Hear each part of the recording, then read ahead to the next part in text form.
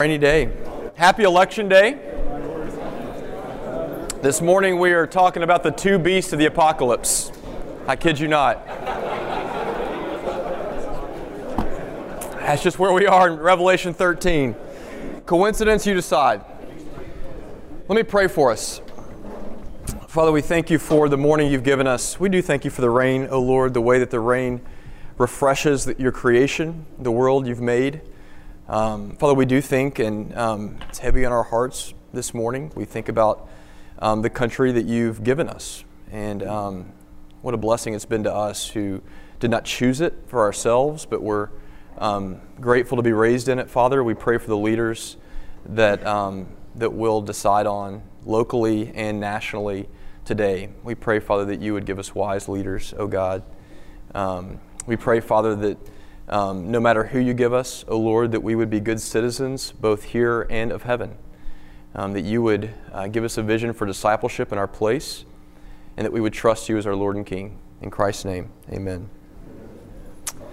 You ever had the experience of hiking, or maybe going on a walk, maybe even biking, and coming to the place that you thought was the end, the goal, the summit of your journey, and finding out when you got there that you still had, the summit was a long ways off? Like, this happens a lot when you're hiking. You think you've reached the pinnacle and you come to a clearing and you realize that you still have more elevation to climb, more pain to endure. You've probably heard in mountaineering lingo, there's a term for this. It's called a false peak.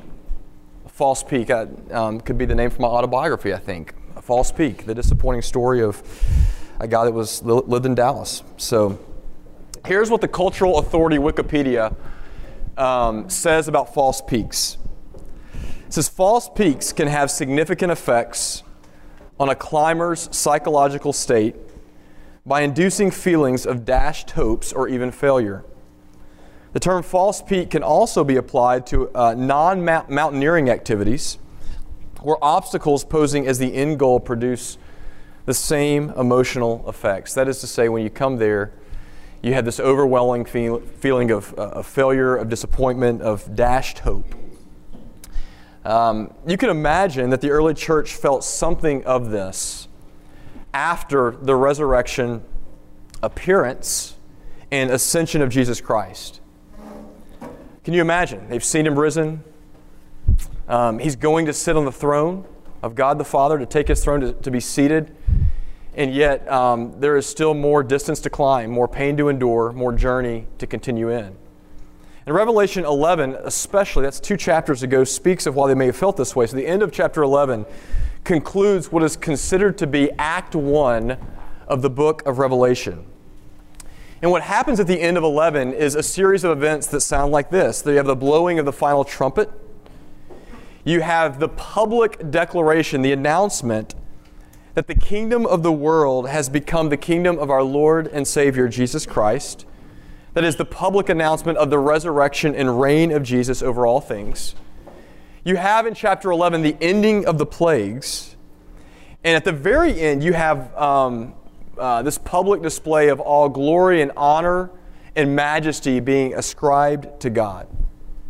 So you read at the end of Revelation, and this is the experience of the early church, and it seems like it's time to exhale. It seems like the people of God have finally reached the climax of God's salvation, and yet it's not so. Because when the curtain opens on chapter 12, and Paul did such a great job of discussing this last week, we learn that the war between good and evil is still raging. If you weren't with us last week, or if you were with us, you'll remember that we said in Revelation 12, let me give you a quick synopsis. We read about a dragon, and the dragon, no doubt, is the ancient symbol for the devil, the ancient symbol for Satan himself. And the dragon is pursuing a woman and her child. We also learned that the dragon is unable to sort of consummate his pursuit and kill the child, but he starts this fierce war in heaven, and he is, as a consequence, thrown out of heaven down to earth. And now the dragon on earth remains on the prowl. He is ferocious, and he is, in a way, cornered because he's lost territory in other places. Have you ever seen an animal that is angry and that is cornered? Right? That is the picture of the devil in Revelation 12. And Revelation 12 ends with this comment that the devil now lives on earth to make war on those who keep the commandments of God and who hold to the testimony of Jesus Christ. So Revelation 11, though it's the declaration of victory for the cause of good and evil, Revelation 11, if you're reading the story of the gospel, is a false peak of sorts. In Revelation 12, we realize and we confront the reality that we have still not reached the climax and pinnacle of God's salvation. And while it is true that evil is no longer in charge of our world, it is also true that evil, according to Revelation 12 and 13, evil is very much still present. It is still strong. It is still strategic. And it is still resolute as a cornered animal seeking to devour whatever it can get its hands on. You know, Paul did again a masterful job last week of talking about the identity of the dragon in Revelation 12 as Satan himself. And this morning in Revelation 13, we encounter two of the dragon's henchmen. The beasts of both the sea and the land. And I just want you to notice the language when we read that both of them rise up. You have resurrection language in connection with the two beasts. And they rise up to continue the work of opposition to God here on earth. As I read the whole of 13 this morning, I just want you to think about these questions. These are the sort of the ones in front of us. Number one, how does evil do its work in our world? How does evil do its work in our world? What are the chief characteristics of evil? How can we recognize it? Okay. Two, how does it become visible? Where do we see it? Like with our eyes. Where do we feel it? Where do we touch it? Where do we encounter it in our own lives? And then, of course, the most crucial thing for us this morning, how do we resist the beasts as those who are called to endure? How do we resist the evil that becomes incarnate in our world that does the work of the dragon in chapter 12? Let's read chapter 13 together and then we'll dig in. John writes, "And I saw a beast rising out of the sea. The beast had 10 horns and 7 heads with 10 diadems on its horns. Blasphemous names were written on its heads. And the beast that I saw was like a leopard. Its feet were like a bear's, and its mouth was like a lion's mouth. And to it the dragon gave his power and his throne and great authority. One of its heads seemed to have a mortal wound, but its mortal wound was healed. And the whole earth marveled as they followed the beast. They worshiped the dragon, for he had given his authority to the beast. And they worshiped the beast, saying, 'Who is like the beast, and who can fight against it?' The beast was given a mouth uttering haughty and blasphemous words. And it was allowed to exercise authority for 42 months. It opened its mouth to utter blasphemies against God, blaspheming his name and his dwelling, that is, those who dwell in heaven. And it was allowed to make war on the saints and to conquer them. And authority was given it over every tribe and people and language and nation, and all who dwell on earth will worship it. Everyone whose name has not been written before the foundation of the world in the book of life of the Lamb who was slain. If anyone has an ear, let him hear. If anyone is to be taken captive, to captivity he goes. If anyone is to be slain with the sword he must be slain. Here is a call for the endurance and faith of the saints. Then I saw another beast rising out of the earth. It had 2 horns like a lamb, and it spoke like a dragon. It exercises all the authority of the first beast in its presence, and makes the earth and its inhabitants worship the first beast, whose mortal wound was healed. It performs great signs, even making fire come down from earth to heaven in front of people. And by the signs that it is allowed to work in the presence of the beast, it deceives those who dwell on earth, telling them to make an image for the beast that was wounded by the sword and yet lived. And it was allowed to give breath to the image of the beast, so that the image of the beast might even speak and might cause those who would not worship the image of the beast to be slain. Also it causes all, both small and great, both rich and poor, both free and slave, to be marked on the right hand or the forehead, so that no one can buy or sell unless he has the mark, that is the name of the beast or the number of its name. This calls for wisdom. Let the one who has understanding calculate the number of the beast, for it is the number of a man, and his number is 666. Then I looked, and behold, on Mount Zion stood the Lamb, and with him 144,000 who had his name and his Father's name written on their foreheads. Amen. The grass withers and the flower fades, but the word of our God stands forever. It's good to remember this morning as we transition. Okay, so a couple questions I just mentioned to you before. If you want to write them down, you can. They're the way that we're going to proceed this morning. The first is we just want to wake up by making some observations of the beasts. What are the characteristics of the beasts themselves? That is, what are the features by which we can recognize evil at work in our world? The second question goes like this: how does it become visible? In other words, who are the beasts? Who are the beasts themselves? Not just the characteristics, but how do we find them at work? And then finally, how do we heed the call of verse 10? Really, the main application of chapter 13 is here is a call for the endurance and the faith of the saints. How do we do that? How do we resist and overcome and become the conquerors that Revelation continues to call us to throughout the book? How do we resist evil as we journey towards God and His enduring city? Take those in turn. First of all, let's look at the beast for a moment. What do you make of the first beast? What just like impressions? What's your impression of the first beast? Pretty scary, right? Like, leopard, lion. We got some sort of leopard, lion. What else is it? A bear with 10 horns and 7 heads, something that you would never want to meet in any kind of alley, dark or light. The beast is a scary figure. By recognition, it is a beast. By looking at it. And I just want you to notice that it has, John says he sees 10 diadems, that is 10 crowns.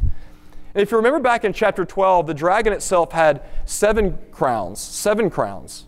And the crowns are this insatiable thirst, desire to rule. And what John is seeing is that though the devil has been thrown down to earth, his desire to rule is not diminished at all. It's only intensified. You actually have more diadems now.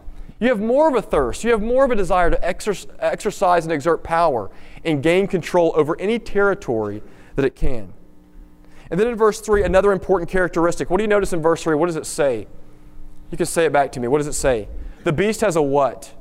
A mortal wound. You know what a mortal wound is? It's a wound that you don't recover from. Right? It is a lethal wound. It is fatal. And yet John points out that this beast has a wound that cannot be healed, that is in fact healed in the presence of everyone. And so what John sees is a force, a beast, that looks remarkably resilient, perhaps even invincible. And so you see the whole earth says in verse 4, like, who is like this beast, and who in the world could possibly conquer it? Who could fight against it? We continue in verses 5 and 6, and you see there that the beast is very arrogant. It takes an overt position against God, almost shaking its fist in defiance against God and against heaven. In verse 7, the beast persecutes and conquers the people of God. And I want you to tell me if you've ever heard this language before in verse 7. Authority was given it over every tribe and people and language. Have you heard that before? Who is it ascribed to before? To Christ. Put that away for a moment, okay? And so in verse 8, just like Jesus, the whole world bows down before the beast in worship. So how do we recognize the first beast? What are the characteristics, the features by which evil becomes apparent to us who are looking for it? We recognize it by its hunger for power. We recognize it by its widespread influence. We recognize it by its resilience even in the face of deep opposition. And we recognize it finally by its open defiance against God. And look, if you missed all of that, here's the point I really want to make this morning, and I think that John is making to us. This first beast makes claims about authority, invincibility, and transcendence that only God Himself can ever truly make. And people are worshiping this beast as if the beast himself were their Lord and their Savior. So I want you to see what John is doing. John is giving you, this morning where you sit, a memorable picture of what idolatry looks like from the perspective of heaven. And he is saying that when anything else becomes our God, when anything else in our life takes on functionally the honor and the authority of the one true God, then it will be to you in the end a beast. It will be in your life an insatiable monster that will seem impossible for us to kill. That's the first beast. Let's go to the second one. What does the second beast look like? What does it look like? Say it. It has two horns, but it looks like a lamb, okay? Now, my guess is, in your imagination, that you would never call a lamb a beast, like a fierce beast. I know of no horror movies where lambs are sort of the main threats. I mean, a lamb, by all appearances, and this is the point really here, seems mild, tame, and benign. And the point immediately with the second beast is that it does not seem that bad when you look at it. By appearance, the second beast doesn't seem a threat, right? It's a lamb. C.S. Lewis has this great line in the Screwtape Letters. He writes, "It doesn't matter how small the sins are in your life, provided that their cumulative effort is to edge you away from God and into nothingness. Murder is no better than playing cards if cards themselves can do the trick." Then he summarizes by saying this, "Indeed, the safest road to hell is the gradual one. It is the gentle slope, the soft underfoot." And what Lewis is saying is that evil sometimes does its best work when it appears like a lamb. Evil does its best work, its most deceptive work, when it appears mild and tame and benign. A gradual road, a soft underfoot. And so the second beast, unlike the first beast, is remarkably deceptive and benign in appearance until what happens? The lamb speaks, and he speaks, and it sounds like a dragon. In other words, we know the beast by what it says. And here's the main thing I want you to see in 12 and 13, because it's so important to what John is doing in the book. What we have now by the introduction of the second beast is an unholy trinity that parallels the Father, Son, and the Holy Spirit. The devil of chapter 12 is the head and source of all evil, which reminds us of the role of God the Father in our lives. The first beast, right, is the one claiming authority over every tribe and nation and people. Get this, whose mortal wound has been healed, resembling who? The resurrected Son of God. And now all of a sudden you have this second beast who is functionally the anti-Holy Spirit. This beast's job is to woo, to persuade, to convince, to soothe the conscience of the world in coming to worship the first beast. In other words, the second beast is the false prophet. Now I just want you to notice the parallels. Like the Holy Spirit, this beast does miraculous signs and wonders. And John is telling us by inference that you can never trust signs and wonders alone to confirm the identity of a true prophet. The touchstone for true prophecy is not miracles. The touchstone for true prophecy is whether the prophet moves people to worship the one true God or a false god. And just to continue the imagery this morning, because we have to deal with the last part of 13, don't we? The second beast causes everyone to be marked with the anti-Trinitarian number, right, of 3 6s. And if you remember your math from Revelation, from the whole Bible, 6 is the number that falls short of completion and perfection. 7 is the number of perfection. So what John is telling us is here is a mark of the beast, of the unholy and satanic trinity that will never in its end pay off. It will always fall short of what it promises, fall short of what God is supposed to be. A false god will never, in the end, give you what you want from it. And again, you have this crucial parallel at the very end. Just as the Holy Spirit in the book of Revelation seals and marks the people that belong to Jesus Christ, the second beast seals and marks those who belong to the sea beast, the resurrected beast of the sea. Okay, feel like you got it now, basically. Take a breath for a moment. I do want to talk about the number here in a moment. But I think, we get fascinated with the number 666, and it's easy to do that and to miss the larger point. In Revelation, what John is saying at the end of Revelation 13, at the beginning of 14, is that everyone in the world gets marked. Do you see that? Everyone in the world bears a mark. Every single individual either belongs to the one true God or he or she belongs to a false god. And John's point is, no matter your intention, there is no such thing as you ever having the capacity to remain neutral. There is no such thing as neutrality when it comes to worship. That everyone is in fact bowing down to something or to someone that has functionally become more important than anyone or anything else. And Revelation simply tells us that if that thing or that person is not God, then you will find it to be a monster of some kind that will ultimately deceive you and enslave you. And what John is introducing to us when he sees the vision of the beast, what he's introducing to us is that we have to be on guard to resist and to even overcome and conquer the core of the devil's work. And the core of the devil's work is idolatry. It is false worship of a false god.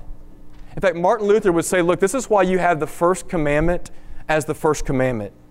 Because the failure to practice the first commandment, which is, you shall have no other gods before me, is functionally the transgression then of every other commandment. The first commandment is where it all begins, that you would start and end with the worship of the Father, Son, and the Holy Spirit. Those are the two beasts. So how do we recognize them? Who are they?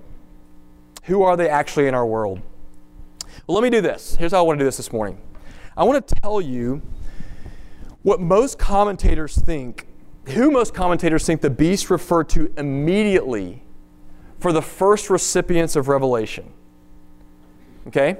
Who John thought that the beast referred to immediately to the first recipients, to the ones who were getting the letter, the seven churches. And then I'd like to give you a more recent parallel that I think will help us imagine the possibilities in our own time and place. Okay? So, there's quite a bit of consensus that the first beast was a reference to the imperial power of Rome. Okay? The Roman Empire itself. And the second beast is a picture of the propaganda machine of the imperial cult. Now, what does that mean? It means that there was a publicity machine that said, come and worship the emperor. Here is an empire that will never end. The emperor can give you the Pax Romana, Roman peace, apart from any god. He can give you what you think heaven offers. It was the imperial cult that served to sort of draw people towards the worship of the emperor. So the number 666. Now this is always sort of a fascinating study in Revelation. Now you'll notice it refers to what? The number of what does it say? The number of a what? Of a man. Okay, so we're to look out for a man.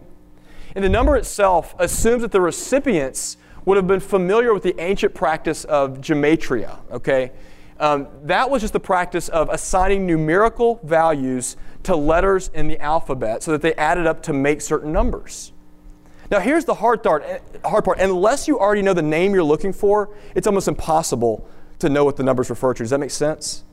Because the numbers could be anything. And in fact, that's what we've seen in every generation. People can make names into or to tie to the numbers. You can do it today, I'm sure, on Election Day. You can somehow find a number 666 in a policy or a name of someone that you think might be the beast of the apocalypse. But here's what the scholars note. Biblical scholars note that given the allusions to Nero in Revelation 13, it seems likely that the number corresponds to Neron Kaiser, which adds up to 666, which is the Hebrew name for Nero Caesar. Now, what's the point? I don't want you to be obsessed with puzzle solving this morning. The point is this, that the beast for the first listeners would not only have been identified with an individual, but also with the ideas and the institutions that help feed the web of idolatry in their world. Do you get that? Three eyes.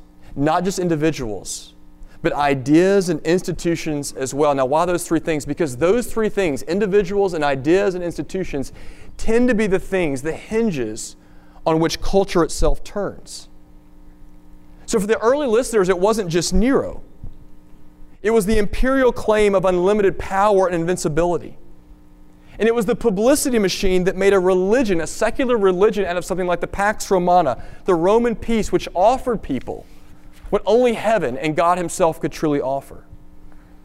What I just want you to see this morning is that evil in our world is incarnated. It is made visible not only in people, not only in individuals, but in the ideas and in the institutions that feed and sustain the devil's influence in our world. Now, let me give you a more recent example. In the mid-20th century, think about it in your own mind. What incarnated racism across the southern part of the United States? Now, I just bring up racism because it's sort of there's no real controversy with us. We all agree that it's evil. So what incarnated, what made it visible? What fed that particular evil in places like my home state of Tennessee? Was it only individuals? Was it only the men who were behind the white hoods, who bombed churches, who blocked school entrances, who attacked civil rights leaders? Well, you know the answer is no. It was also the institution of Jim Crow. It was a segregated education system. It was a GI Bill that dispersed money disproportionately to white Southerners. And it was the soothing idea that I heard over and over in my childhood that all races are better off when they remain with their own kind. In fact, that was the pitch that I heard in my own fraternity in college. And I just want you to see this, that we tend, when we look outside at the world, to see evil incarnated in the Neros, in the Klansmen, in the Hitlers, in the Bernie Madoffs. We see it in the people. We see it in the Pontius Pilates, don't we? But I think what John is telling us, what Revelation tells us to do, is to see it not only in the individuals, but also to train ourselves to see the devil at work in the territory that lies behind and around those individuals. Do you know what the Apostle Paul calls that? He calls it the principalities and the powers that are at work behind and around the people that embody evil. That's what he says in Colossians and Ephesians. It's not just Pontius Pilate, it's in the crowds that are yelling to crucify him. Can you imagine being a part of that crowd and having to resist that? You know, it's not just in Nero, it's the Roman imperial system. Can you imagine being marked in such a way that you had to resist an entire cultural system? Can you imagine living in the South and standing up against Jim Crow? It's in those places where we are called to faith and endurance as those marked by Jesus Christ. We are called to stand up, not just to individuals, but to the institutions and ideas that together feed the web of idolatry and oppose the work of God in the world. Does that make sense? Not just the people, but the other things as well. And so how do we do that? Let me give you two thoughts from the passage this morning. Number one is this. We resist and endure by seeing the gospel not only as a message, but also as a claim. We resist and endure as Christians by seeing the gospel not simply as a message, but a claim. That is a claim on our lives. So what I want you to see this morning, and I think what John is getting at, is that the fundamental truth of Christian identity for you as a man is not that you said a prayer, or that at some point in your life you walked an aisle, or that you went through confirmation. It's that your life is fundamentally not your own. That you belong to Jesus Christ. How much so? Well, at 14:1, where is the name put on those that belong to Him? Do you see that? In 14:1, where is it marked? On the forehead. So the point is this, wherever your forehead goes, that's where the claim of God goes with you. Right? So wherever your forehead goes, that's where God's claim on your life goes. And John is trying to say, look, imagine your public identity being such that the word Jesus was tattooed across your face. Because that's who you belong to. You don't belong to your work fundamentally, or to your bank account, or to your reputation, or even to your wife or to your kids. You belong fundamentally to God the Father and God the Son and God the Holy Spirit, and all of those other relationships will actually be the better for it. The gospel is not merely a message that you listen to and sort of digest and receive. It is fundamentally a claim on the entirety of your life. The name is written on your forehead. And the second thing I want you to see this morning, and it is probably the main thing that John gets at maybe throughout the whole book, it's this, that we resist and endure primarily through martyrdom. We resist and endure evil primarily through martyrdom. Now, I don't mean that in a everyone look at me, feel sorry for me, I'm a martyr kind of complex way. I mean that everywhere you look in the book of Revelation, everywhere you read, when God's people resist and confront evil, guess what happens? They are prepared to be slain. They are prepared to die. You see it in verses 10 and 15 of this chapter, but it is the theme that is woven powerfully through the entirety of John's vision, that faithfulness always requires a willingness to die. To deny yourself, to pick up your cross, and to follow Jesus Christ all the way to a tomb. And I know it's hard for us to hear that language and imagine that it belongs to us in the country that we live in a place where our physical lives are not threatened for being Christians. But I think you have to imagine also and understand that in the early church, there were comparably few martyrs. Okay, there was a lot of violent persecution, but very few actually ended up in martyrdom. And yet they were prepared for martyrdom. And I think what John and what the book of Revelation in the New Testament is saying is that following Jesus will cost you in a way that feels like death. It will feel like death to you. It may never come to physical death, but the early church knew death in other ways. And I think whenever the book of Revelation talks about evil and it talks about resisting evil, here I think is the fundamental question it puts to us as Christians. But even beyond that, I think this is the fundamental question for anyone who wants to stand up for the cause of good in the world. Anyone, whether you're a Christian or not, who wants to resist evil, who wants to be a part of resisting evil. Here's the question. What is worthy of the fight in the first place? What is worthy of the fight in the first place? So in verse 17, what is worthy of economic hardship? What is worthy of potentially losing your reputation among your friends and your colleagues and your family members? What is worthy of taking away your leisure and your free time? What is worthy of enduring a series of false peaks in your life? What is worthy of everything that you have and everything that you are? If you are someone who longs to resist evil in the world, those questions will be put to you whether you like it or not. And the question I have for you is, do you have an answer for it? Do you have an answer that will satisfy all of those questions? Because John does. Back in chapter 5, worthy is the Lamb who was slain to receive power and wealth and wisdom and might and honor and glory and blessing. And what John is saying is that the final way to resist evil, the final way to endure in a way that actually makes you unconquerable, is to fall in love with something more worthy of all that the world has to offer you. You know, I love what one commentator says about the way that Christianity came to invade and outlast the imperial system. He says this about the beasts in chapter 13. The victory of the church over the demonic power which was embodied in the Roman imperial system was not won by seizing the levers of power. It was won when the victims knelt down in the Colosseum and prayed for the emperor in the name of Jesus Christ. The soldiers in Christ's victorious army were not armed with the weapons of this age. They were the martyrs whose robes were washed in the blood of Jesus. Now that is so important on so many levels, but mainly for this, that even those martyrs wore robes. And the robes they wore were not robes of their own faithfulness. They wore the robes of the faithfulness of Jesus Christ. They wore robes that were washed in His blood. And so to them, they thought, look, having already gained everything in Him, what else do I have to lose?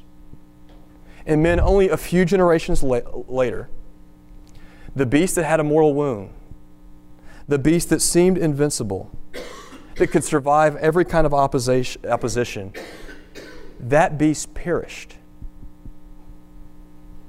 While the gospel of the martyrs continued to flourish and spread all over the world. The beast that people thought could never die, died. And the gospel of the martyrs continued, and it continues to this day. May it be so of us. Let's pray together.